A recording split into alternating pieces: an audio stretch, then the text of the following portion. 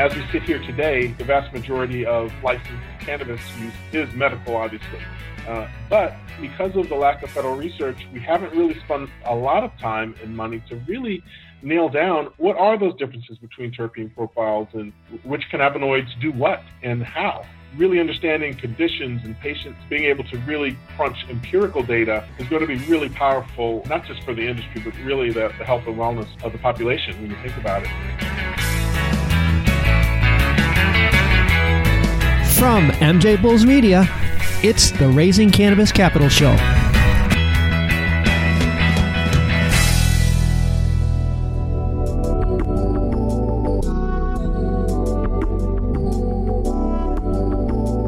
Today on Raising Cannabis Capital, we are going to be talking about why having comprehensive, reliable data is so important and why cannabis companies with good data have a huge advantage when raising capital. And joining us for today's discussion is a previous guest, Garvis Toler, President of Data Services at Helix Technologies. Garvis, welcome back to the show. Thanks for having me again, Dan. Good to see you. The world has changed a little bit since we last spoke. Oh, I would say the world has certainly changed since we were last together in the fall. Oh my gosh. I know when we spoke then, we touched on the industry's need to up its data game, but I don't think anyone could have predicted what an understatement that turned out to be.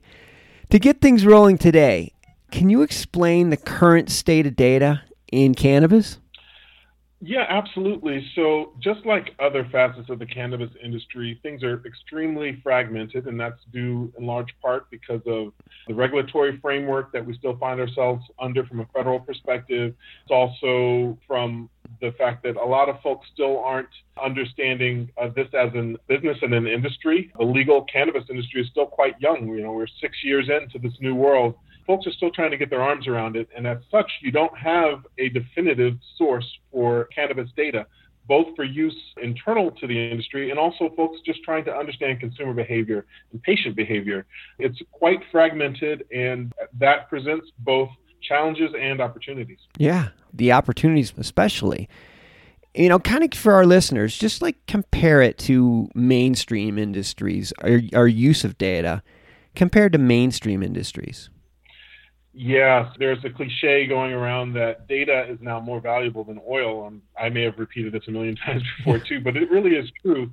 There is no industry in the world that is successful, no company that is, that does not use data as an input and the driver for decision making. That's just common knowledge now. What hasn't really taken off yet is sophistication and use of data within the cannabis industry. So I actually like to think about the cannabis industry, and this is broader than just data, but really as a combination of three different industries. So you have big agriculture, You've got retail, and then you've got pharma. And so these are three pretty different industries that all use data. But what's unique about the cannabis industry is that these are tied together, sometimes through regulatory reasons, and sometimes just through the practicalities of running a business like this. And so the supply chain for cannabis starts all the way from that seed all the way to medications and products that consumers and patients are using, and all the manufacturing and processing that goes on in between. So you can really see, just looking at it in those terms, how the cannabis industry is really similar to three separate industries, each that use data in really important ways. Yeah, and like you said, our industry kind of combines those three things. So the need for data collection becomes even more essential in our industry. Just to help our listeners get our head around this, give us an example of an industry, a mainstream industry that's been more mature, say like the corn industry. How does corn industry use data to make decisions? Absolutely. So looking at agriculture broadly, you've got all types of inputs, right? You've got weather, you've got genetics from the seeds, you've got the different inputs from nutrients to soil to light, all that impacts your yields and what happens with your product. Just looking at corn, we see corn in everything from gasoline to consumer products that we eat and drink. We can debate on how healthy all of those things are, but in reality, they are all germinating, forgive the pun, from a corn. So that's very similar to cannabis in that the plant, which has been used long before you and I were here for a number of uses, finds its way now into vapes and cartridges and a number of different products. And so in those ways, those two, corn and cannabis are similar. Where it's different, though, is the typical cannabis use doesn't really actually distinguish as much more than corn. So if you look at the fact that most people consuming products that have corn as an input aren't really that specific about which strain of corn is used. Yep. For cannabis, we've got terpene profiles. We've got all types of different variables that go into some very different behaviors of the product at the other end of the supply chain. So they're alike, but also very different. And data is absolutely the underlying input that helps you make sense of it all. Yeah, I know when we spoke earlier, we talked about if you were adding corn syrup to Mountain Dew, you don't really care what the terpene profile of the corn syrup is, but that's not the case with cannabis. No, absolutely. Absolutely. Very easy analogy to make there. The second category I talked about in terms of retail, consumer behavior. What are people buying? Who's buying it? What are their incomes? What else are they buying? These are a level of data sophistication that cannabis companies, the smart operators, are really starting to dig into and trying to understand what products should we be growing? What is the impact going to be on the front part of my supply chain when I think about cultivation? How are consumer behaviors changing? And then as we do more research, as the industry matures a bit, I think the whole medical vertical of this is going to take off even more. As we sit here today, the vast majority of licensed cannabis use is medical, obviously. Mm-hmm. But because of the lack of federal research, we haven't really spent a lot of time and money to really nail down what are those differences between terpene profiles and which cannabinoids do what and how. Really understanding conditions and patients, being able to really crunch empirical data is going to be really powerful, not just for the industry, but really the health and wellness of the population when you think about it. This is the part I think where there's a little bit of a disconnect for a lot of people, because everything you just said makes so much sense. And then you're like, but why? Why aren't we there already? Like, that should have been like first. What's the reluctance within the industry to embrace data? Well, a couple of things we've got going on here. One is the industry itself, as we said up top, is very fragmented. And so, yes, there is a trend toward multi-state operators, which are really powerful companies, growing companies that are successful in multi-geographies. However, there are also a ton of mom and pop operators throughout the country. And from state to state, this is very, very different. That's another important piece to understand here, is that within the 38 legal states, there are pretty much 38 different regulatory frameworks. So this has a huge impact on how you can standardize and scale, which data is really good for.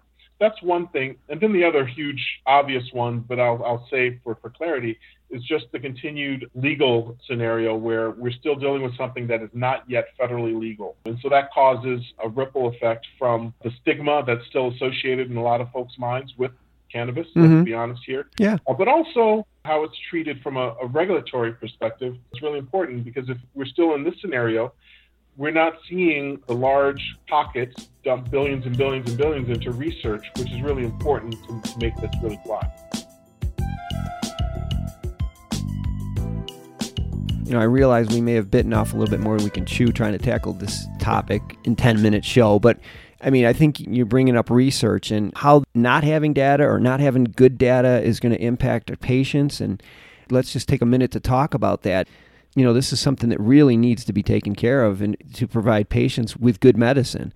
Where do you see this going? I really believe it's just a matter of time here. You can see pockets of awareness that are starting to surface where people are really understanding the power of the plant, and it's going to motivate a lot more activity. The stigma is starting to lessen, and you're seeing very thoughtful folks from around the world really chip away at some of this. It's still early days, but to me, it's just a matter of time.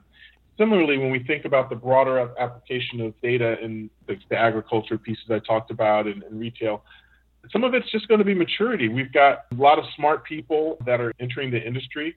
And the cool thing that's happening, I see, and I'm a good example of that, folks with expertise and experience in other areas are starting to make their way into the cannabis industry. As that happens more and more and more, you're going to see increasing sophistication in how these businesses are run.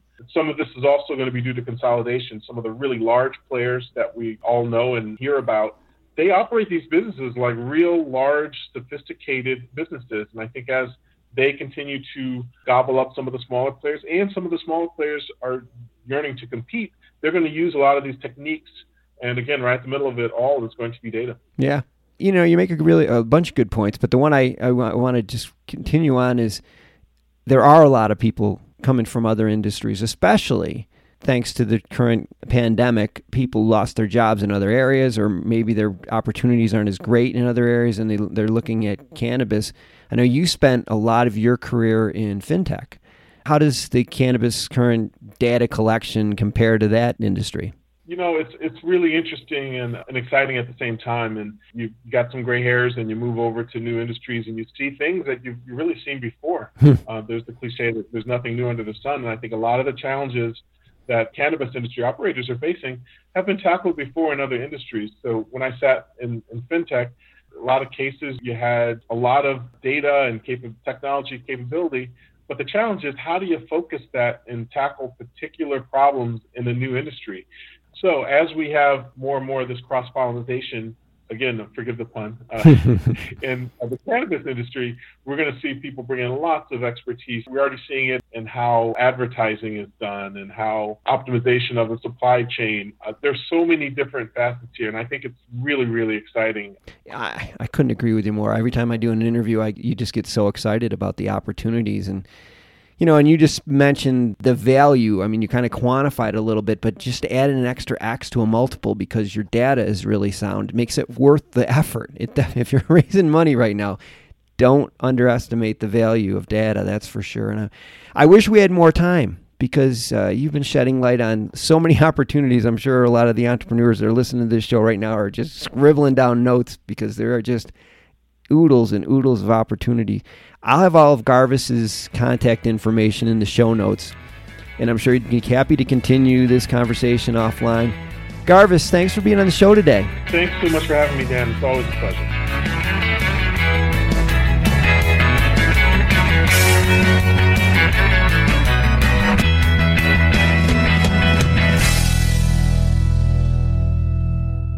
Thanks for listening to today's show. To check out more great cannabis podcasts, go to podconnects.com. Here's a preview of one of our other shows.